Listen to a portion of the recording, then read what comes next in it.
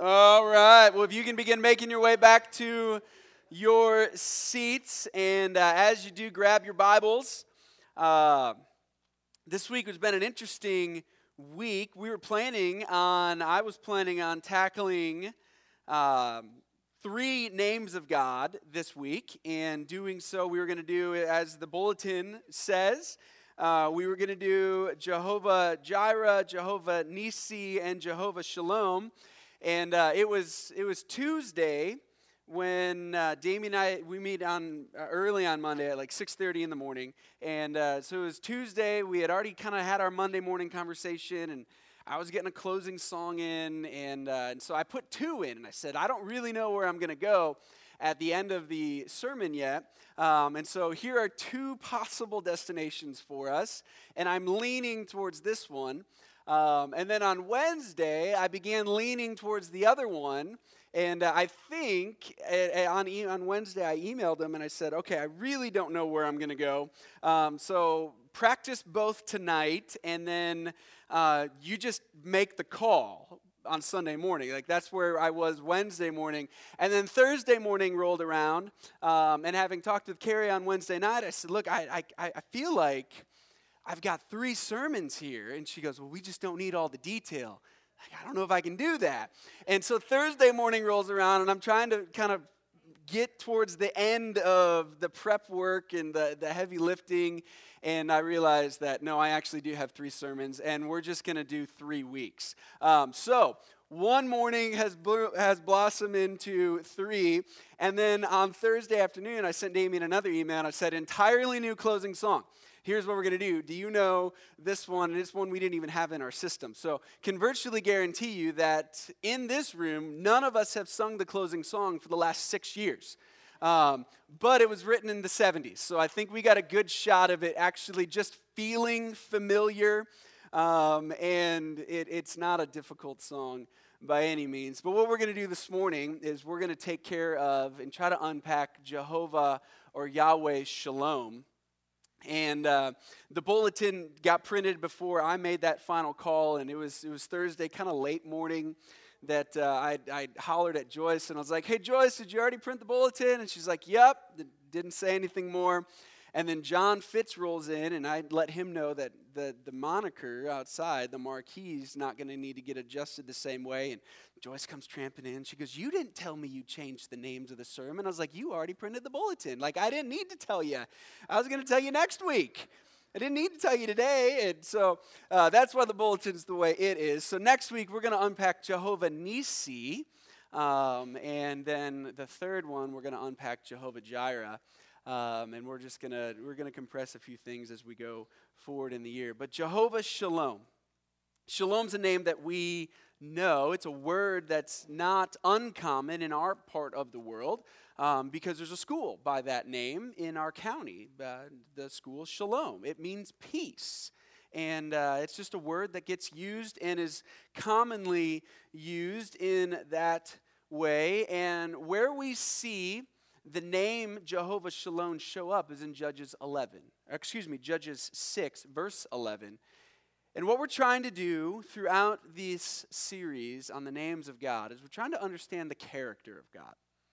Trying to understand who God is. We're trying to get our minds wrapped around this God of the Bible who has revealed himself to us in his word, has told us things about himself that he wants us to know. Now, I am entirely convinced that God has not told us everything there is to know, but he has told us what he wants us to know. And we get to spend our lives trying to unpack it and try to understand it and try to understand him. And we're not ever going to do it completely. But we're trying to understand the character of God. We're trying to see how the names of God just reveal action. trying to see what God did. What he does comes out of his character. It's a way to understand more of who he is. And then lastly, as we're trying to unpack these variety of names, we're trying to understand how the names of God are refuge and power for those who trust in him. They're a place of security. The scriptures use the word of strong towers, of refuge, of shields, of fortresses. There's a place of security. There's strongholds available. And there's power. There's strength. And we learn about what God intends to do, how he intends to strengthen us, how he intends to give us courage and power and strength to follow him as we study his names. And so as we're unpacking Yahweh Shalom, I want to have that in mind, that we can be thinking about what it is that God's revealed to us about his character, what it is that God reveals to us about his actions, and what it is that God reveals to us regarding his ability to be our stronghold and our strength. And as we unpack Yahweh Shalom, we're going to spend a little bit of time in Judges, verse 11 through 24 of chapter 6, and then we're going to make that jump to the New Testament and spend a little bit more of our time there, just unpacking how the God of peace today works peace in our lives. And I want to spend a good chunk of our time just thinking through what that looks like and what that means. So before we go any further, let's pray, and then we'll hop into Judges 6. We'll take a peek at Gideon's story, at least the beginning part of it, and then try to understand things from there. Would you join me? Father God, we ask that you would give us ears to hear and eyes to see and minds that understand. That as we try to get our minds wrapped around who you are, God, we recognize that we're not ever going to do it completely. We're not ever going to do it perfectly. That you as creator and infinite will never be fully understood by the finite creatures that you've made. But God, you've given us intellect. You've given us minds, you've given us souls, you communicate to us in ways that we can understand, in ways that we can observe, in ways that we can learn. And as we open your word, as we try to understand, as we try to observe, as we try to see, we pray that you would be gracious to us and your Spirit would come and make sense of the things that you have said. God, we believe that you have spoken and that it's in our best interest to draw near and listen. And so, God, help us to draw near in faith that you will meet us as we do, and draw near in humility, that we would not come with pride and arrogance, but humble hearts. And God, we pray and ask that you'd change us. That he'd cause us this morning to look and act and think more like Jesus.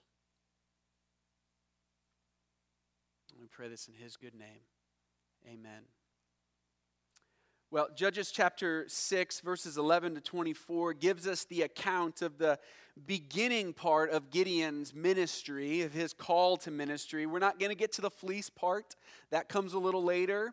We're going to be in the beginning part of that. And just go to verse 1 of chapter 6, because we see the stage set. And the stage of Israel's history at this point, and what is going on in the big picture, is that Israel is in this pattern of sin, judgment, repentance, and restoration.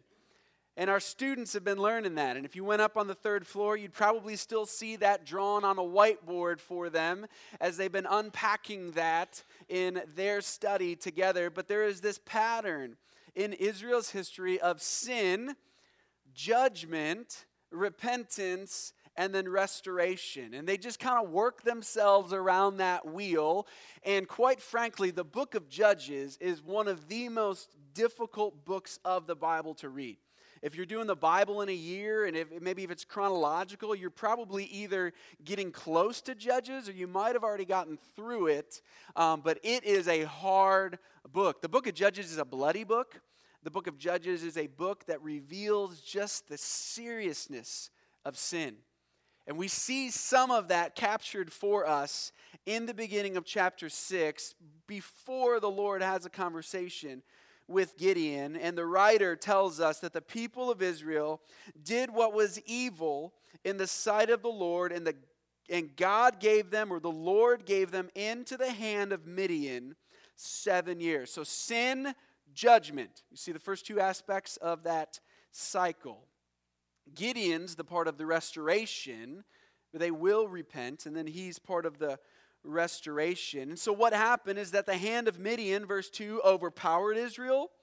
And because of Midian, the people of Israel made for themselves the dens that are in the mountains and the caves and the strongholds. Just think of that for a moment. The oppression was so bad that they fled to the mountains and made themselves caves to live in.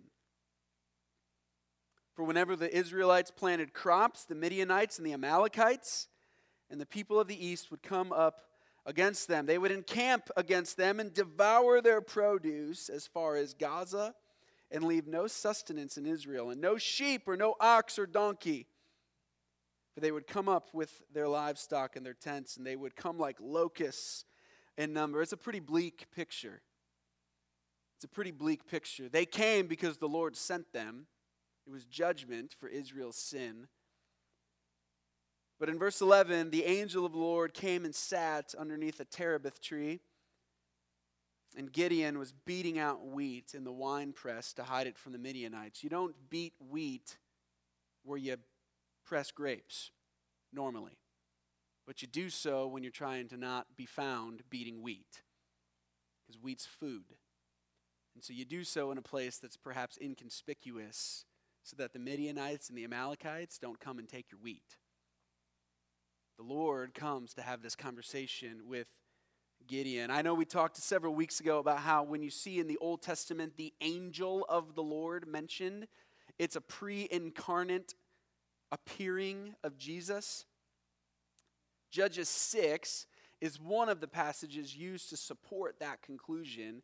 And if you read Judges 6 in just carefully, you'd see that the difference between the angel of the Lord and the Lord is almost non-existent in regards to who is speaking to Gideon.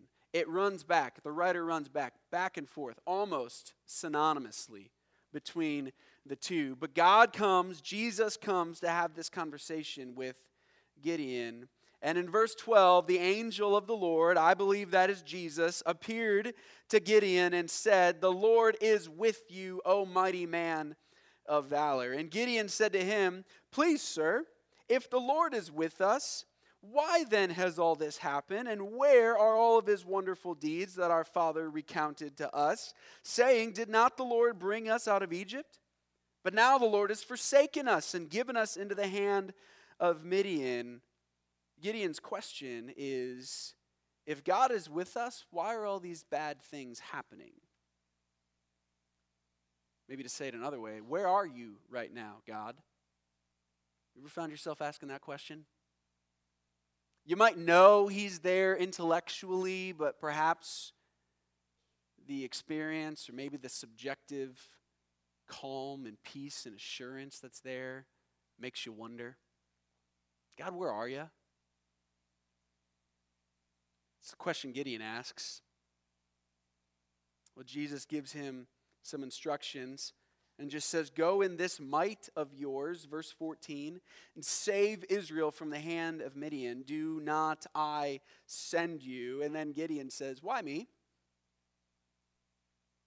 I'm the smallest and the weakest in my father's house, and my father's house is the weakest among all the houses.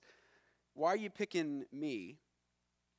And in verse 16, the Lord said to him, "I will be with you, and you shall strike the Midianites as one man." And then Gideon says what probably all of us would say, perhaps some of us have said it before, "God, we need a sign. Like, that's great. I know we're having this conversation right now, but we need something else. And so the Lord gives him instructions. And we're going to jump forward a few verses. But Gideon prepares some food, and he sets it on a rock.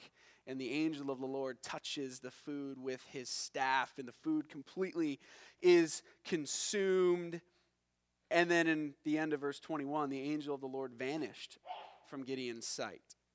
Then Gideon perceived, verse 22, that he was the angel of the Lord. And Gideon said, here's what he says, "Alas, O Lord God, for now I have seen the angel of the Lord face to face."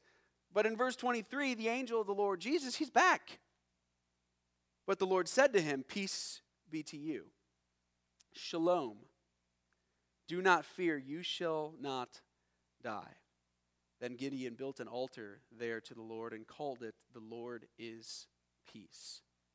Technically speaking, Yahweh Shalom is not a name of God so much as it is a place. And that is actually this really interesting characteristic of the next two names we'll look at over the next 2 weeks, 3 including this week, is that they're all altars.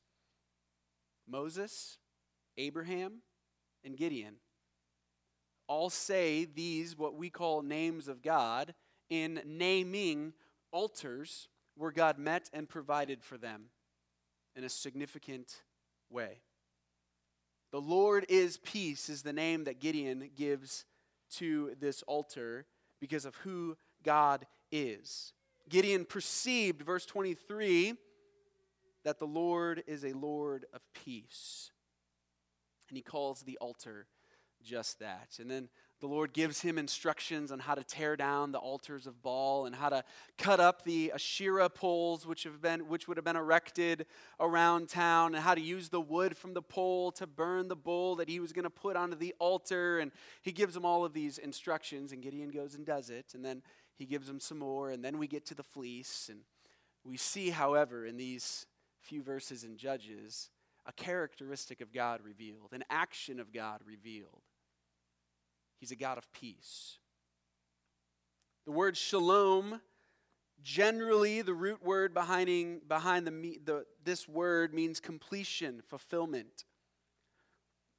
It's a state of wholeness. It's a state of unity. There's a completeness there. It can be used to refer to restored relationships. Perhaps big picture, it's what you have when things are right. It's what you have when things are right. And Jesus had a few things to say about peace, and they were significant. And in the upper room with his disciples, just hours before he's going to be arrested, Jesus says, "Peace I leave with you. My peace I give you. Not as the world gives do I give to you. Let not your hearts be troubled, neither let them be afraid." It's significant here that there is a peace the world has to offer, and there's a peace that Jesus has to offer, and they're not the same peace. Jesus' peace is different. Oftentimes, our world is just going to define the word peace as the absence of conflict. But that doesn't always mean that there's wholeness or that there's unity. It might just mean that there's no conflict. And conversely, sometimes biblical peace actually brings conflict when you try to pursue it. We'll try to step into that and unpack some of that and make sense of that. But there's a peace the world has to offer, and there's a peace that is offered by the God of peace. John 16:33, Jesus said this, and continuing, "I have said these things to you," so everything that he's been teaching them since John 13 in the upper room forward, "that in me you may have peace. In this world you'll have tribulation." Some of your translations are going to say trouble. Some might say trial. But take heart, I have overcome the world.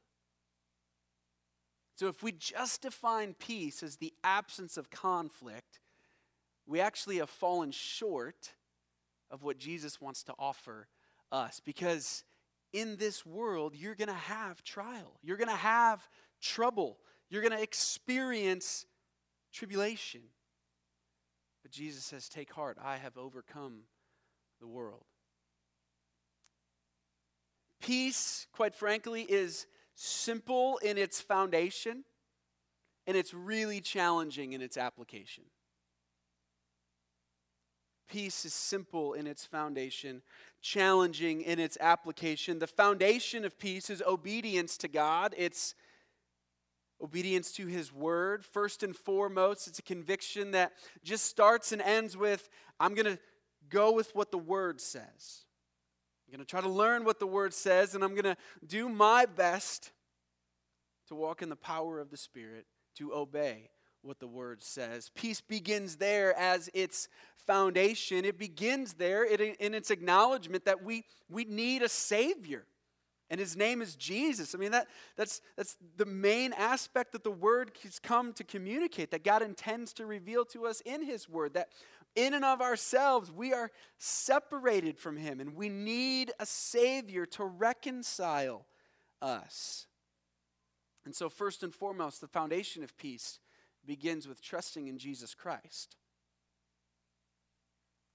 And then it works out of that to obey and follow His Word. And so to that end, if you are excusing sin in your own life, or perhaps sin in the lives of others that you know, you do not have biblical peace. You have perhaps the cheap substitute that the world offers. So what I want to do is I want to try to unpack with you what I think the Scriptures reveal to us about biblical peace. Its foundation is simple. Its application is really actually quite challenging. But it begins with an acknowledgement that we need a Savior. And biblical peace begins with actually an eternal peace. Before it ever gets to what our hands do and what our minds think and what our actions are, it begins with reconciliation to God. And Christ has purchased and secured eternal peace for us on our behalf by His death on the cross. Paul writes in Romans 5:1, therefore, since we have been justified by faith, we have peace with God through our Lord Jesus Christ. Eternal peace begins with recognizing that without Christ, you're actually an enemy of God. There is no peace between you and God. And that it's only through faith in Jesus Christ and being justified by that faith that you actually step in to have peace with God. And there is an eternal peace offered that leads to hope that extends beyond the grave. Colossians 1:19 and 20, Paul there writes, for in Him, that's Jesus, all the fullness of God was pleased to dwell, and through Jesus to reconcile to Himself all things, whether on earth or in heaven, making peace by the blood of the cross. As we got to the tail end of 1 Corinthians, we looked at what Paul writes there in chapter 15 about the future peace that will exist, where there will no longer be death. There will no longer be any enemies.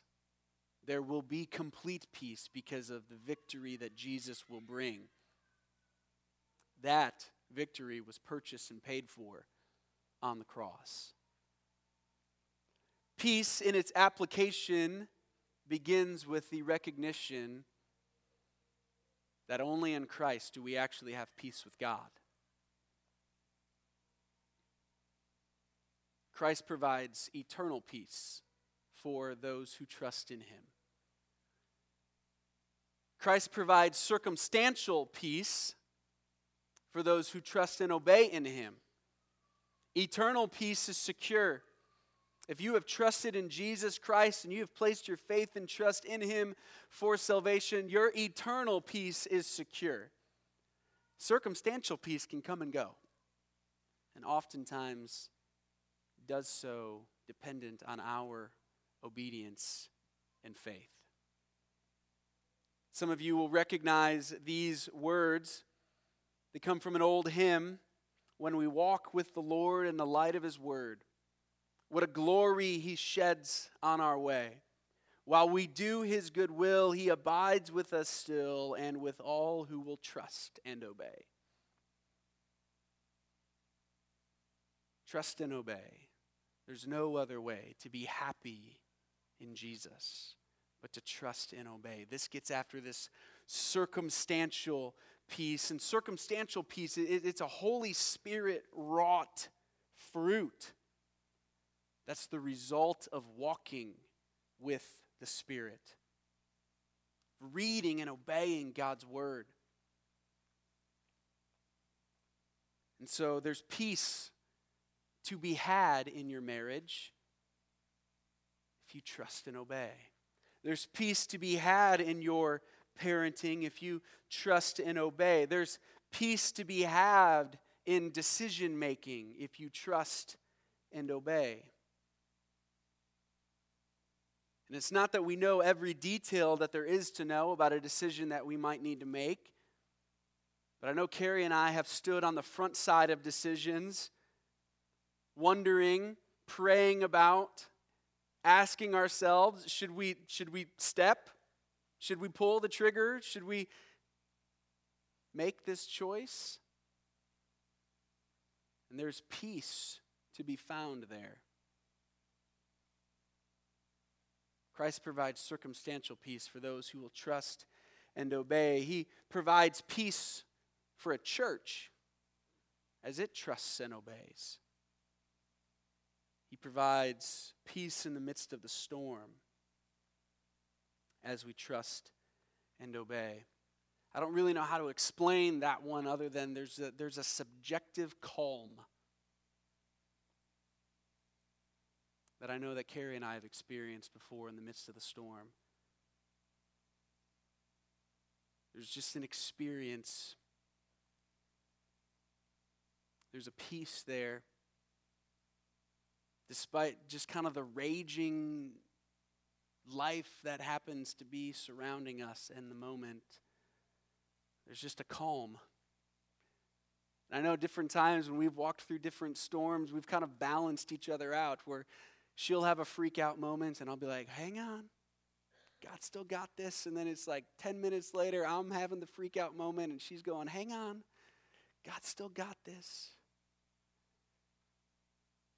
This circumstantial peace isn't the ability to see every detail that there is to be seen. It's not a guarantee that even the end result of whatever it is that we're walking through will be one that we define as favorable, that would even lead to our happiness. But it's the reality that as we seek to follow the Lord, as we seek to walk in his word and love well and obey what he's revealed to us, there's a peace.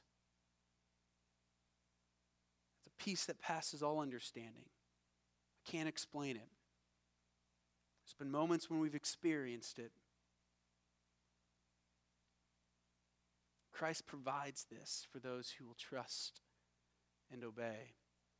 But even here, we need to be careful that we don't just define peace as the absence of difficulty or the absence of conflict or the absence of trial or trouble.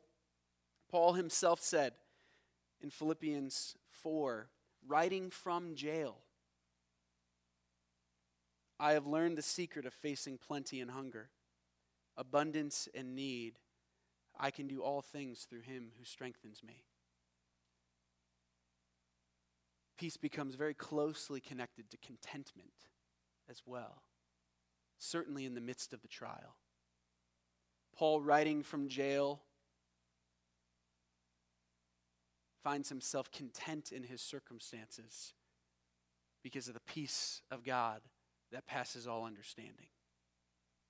And there's a circumstantial peace that Christ provides for those who will trust and obey in him. We're never going to go wrong obeying what God's word says, even if it comes at high personal cost to us. It happened again this morning in our Sunday school class where Kevin's talking about something that just fits so perfectly with what I'm going to be preaching on. And his lesson involved Shadrach, Meshach, and Abednego in the fiery furnace. There's a peace in that fire because they trusted and obeyed. And I love what they said to Nebuchadnezzar. "O king, we believe that God can save us from the fire. But even if he doesn't, we're not going to bow."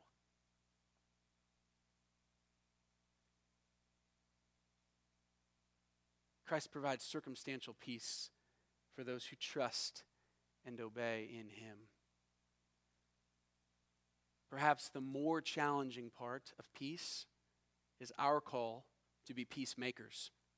And you and I are commanded to be peacemakers. We read in Romans 12:18, "If possible, so far as it depends on you, live peaceably with all." Jesus said in the Sermon on the Mount in Matthew 5:9, "Blessed are the peacemakers, for they shall be called the sons of God." One of the characteristics of those who are the sons and daughters of God is that they seek to make peace.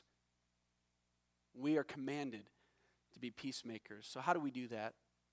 It begins with a humble acknowledgement of our need for Christ. And this theme, this word of humility, is going to need to be worked and woven throughout all four of these aspects we'll look at when it comes to you and I being commanded to be peacemakers. Because if we lose humility in the next three, we've gotten off track. If we don't begin with humility, we're not even close. Being a peacemaker begins with our humble acknowledgement of our need for Christ. This pulls in like what Paul meant in Ephesians 4. I think it's verse 29. So, "As you have been forgiven, forgive others." See, there's a commandment that to the degree that your sinfulness has been covered by Christ, you're to extend that same forgiveness to others. It begins with a humble acknowledgement of our need for Christ. Before peacemaking ever becomes an action, it is first an attitude. And that attitude is an attitude of humility. "But if not for grace," the humble say. Being a peacemaker involves ignoring external distinctions. Paul writes in Ephesians chapter 2, verse 14, "For he himself is our peace, who has made us both one and has broken down the dividing wall in his flesh, or has broken down in his flesh the dividing wall of hostility."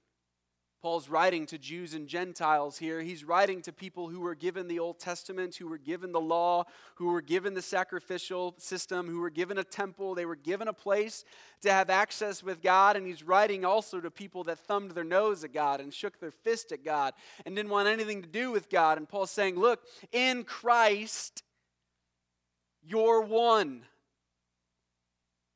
Those distinctions don't run any deeper.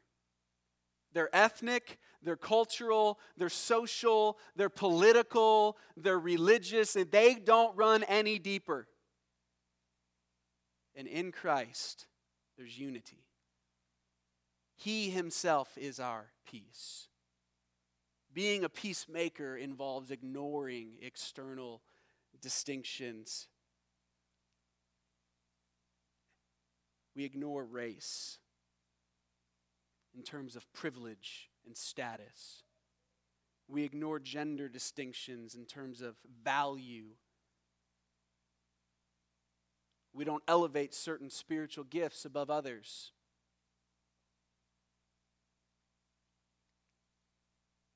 We put a check on how passionately we want our music preferences to be held. We're even gracious in terms of clothing choices. Now, there's a line on those things. But if you're fully convinced that you need to wear a suit on Sunday mornings, yes and amen. Go right ahead. But if you're convinced that you don't need to wear a suit on Sunday mornings, that's perfectly okay as well. It's an external distinction. Peacemakers ignore external distinctions. You major on the majors, you minor on the minors, and there may be differences of conviction as to what we should wear when we gather. It's probably not as deep now as it might have been years ago, or maybe I'm just ignorant of it. I fully imagine that there was a time in our church where the expectation was suit and tie. And it probably came with some unfavored opinions if it wasn't followed. But those are external distinctions. Peacemakers ignore external distinctions. Peacemakers stand for truth.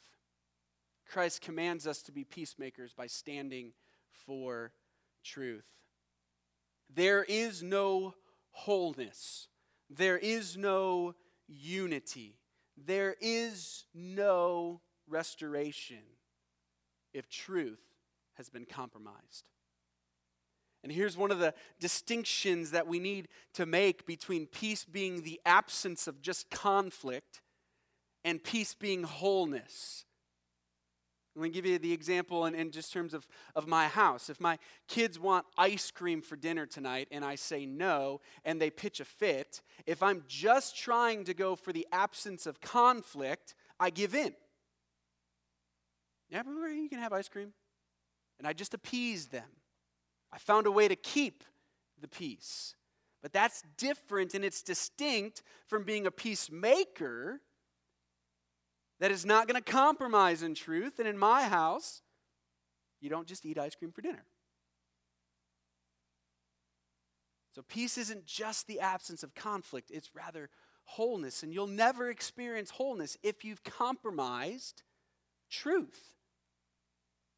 Now, the goal of standing on truth is never to sever the relationship. That's important. And this is where humility is going to be really, really critical for us. The goal of standing on and for truth is never to sever the relationship. It's always for fellowship. Fellowship with God and fellowship with one another. So the one who is not walking in truth or not making decisions that are in line with what the scriptures say, they don't have fellowship with God. There's a brokenness, something's short-circuiting in their relationship with God. And to be a peacemaker, to step into that is an invitation to them to have that fellowship restored, to have wholeness restored. And the same is true with you and I relationally. The goal of standing for truth is never to sever the relationship. It's always for fellowship. And the hardest part in that is humility. The hardest part in that is to do those things humbly.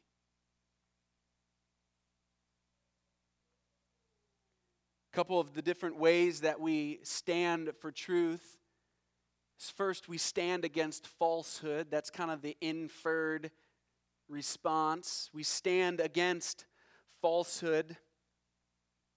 There can be no spirit-wrought peace when false teachers are allowed to continue teaching and influencing. And there comes times when leaders and even congregational members have to stand against falsehood. But those moments can bring conflict, actually. So we can't define peace as just the mere absence of conflict. It's something far more significant than that. It's wholeness. And there will be no wholeness. There will be no spirit-wrought peace if truth is compromised.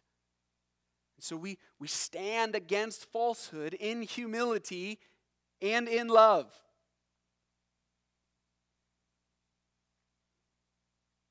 And perhaps just as difficult, maybe if not more so, is standing against sinful choices.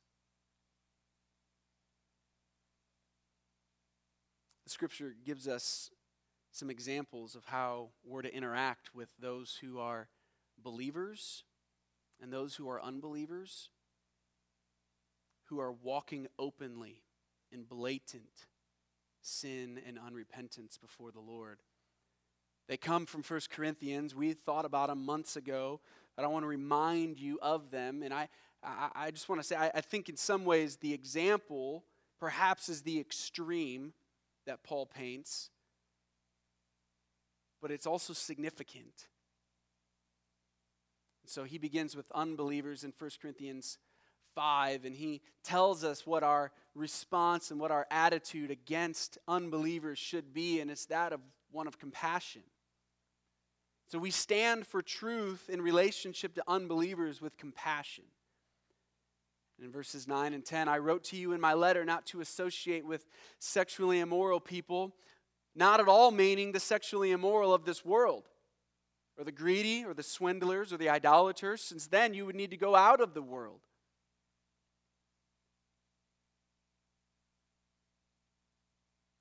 The example that Jesus sets, the command of Paul, the explanation he gives in 2 Corinthians is that we are to have compassion towards unbelievers. Paul says in 2 Corinthians that the God of this world has blinded the minds of unbelievers. They just don't know truth. So let me just try to make this as real as possible. Somebody who is fully convinced that aborting babies is what should happen has been blinded by the God of this world to be fully convinced that aborting babies is what should happen. They don't know different. Because the God of this world, whose name is Satan, who wants nothing more than sin and death and sorrow to prevail and pervade, has convinced them of that, and he has blinded their eyes to truth. So you and I engaging them by just yelling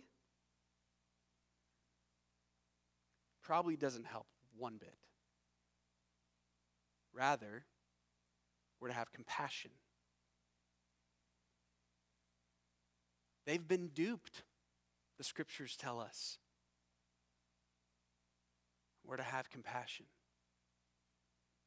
To have compassion towards those who are unbelievers, who are just caught in a lifestyle of sin, regardless of what that lifestyle might be. And Paul gives a lot of different things that can fit that bill.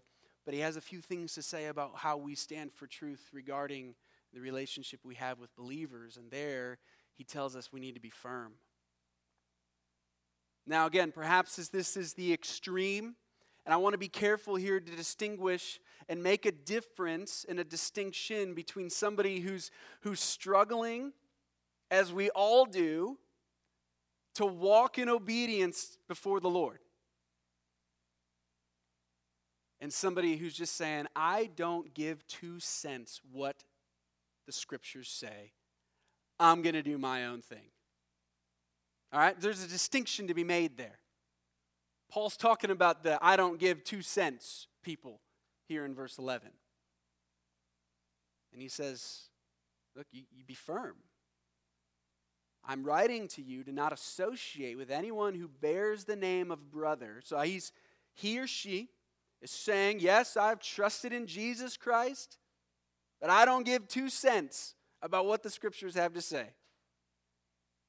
If he or she is guilty of, and he goes on to list those things, he says, don't even eat with such a one. There's no peace there. There's no wholeness there. For that individual to say, yes, I know Jesus, I love Jesus, I've trusted in Jesus for my salvation, but I don't have any care in the world what Jesus has to say, and I'm just going to do my own thing, and I'm going to thumb my nose at him and shake my fist at him. Paul says the church, this is not leaders in the church, this is the church. Needs to be firm. In humility, in love, all of those things, but there is not peace when open unrepentance is allowed to just exist. You don't have peace. You might have the absence of conflict. You don't have biblical peace. Biblical peace is wholeness. It's unity. It's fellowship that's in and unhindered by sin. And you and I are commanded to be peacemakers by standing for truth. And to do that with humility is hard. We're probably never going to do it perfectly, but we're called to it. Lastly, we're commanded to be peacemakers by loving well when it's hard. I told you, I think there's a distinction in 1 Corinthians 5, verse 11, between the person who struggles, as we all do, to walk with the Lord in obedient faithfulness day after day, and the person who's just thumbing their nose at God and shaking their fist at Him, and I don't give 2 cents about what He has to say, all that.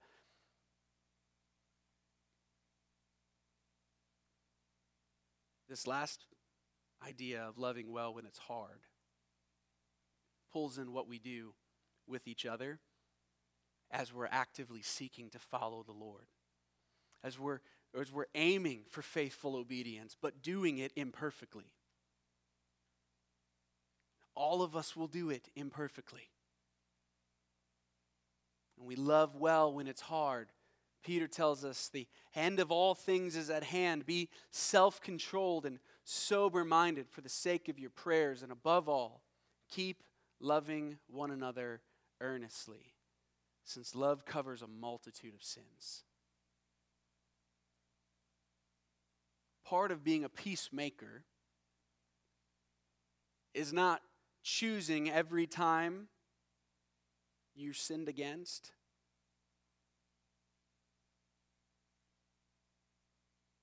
to make that a mountainous occurrence. Sometimes, as peacemakers, we just love well, and we cover a multitude of sins. Now, there's a balance there, so I don't want you to hear me say that we don't stand for what's right. But sometimes, we just need to forgive. We just need to love well. We're commanded to be peacemakers. We do so by humbly recognizing our need for Christ, by standing for truth in love, by loving well when it's hard, by ignoring external distinctions. And here's what we see, that through Christ we have eternal peace. In Christ, we can have circumstantial peace. And because of Christ, we are commanded to be peacemakers. Because He's the Lord of peace. He's Yahweh Shalom. And this is who He is, and this is His character, and this is what He calls His people to. And it's what He extends to us. And asks us to believe in faith that we might have that eternal peace with Him. And asks us to walk in faith that we might have that circumstantial peace in the midst of whatever the trial or storm or relationship that it is. But then He calls us to be peacemakers, to be His ambassadors of peace, because He's the God of peace. Let's pray.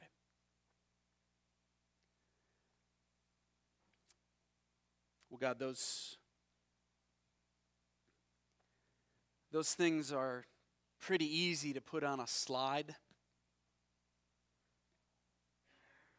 project on a screen, and it's an entirely different thing to live that out.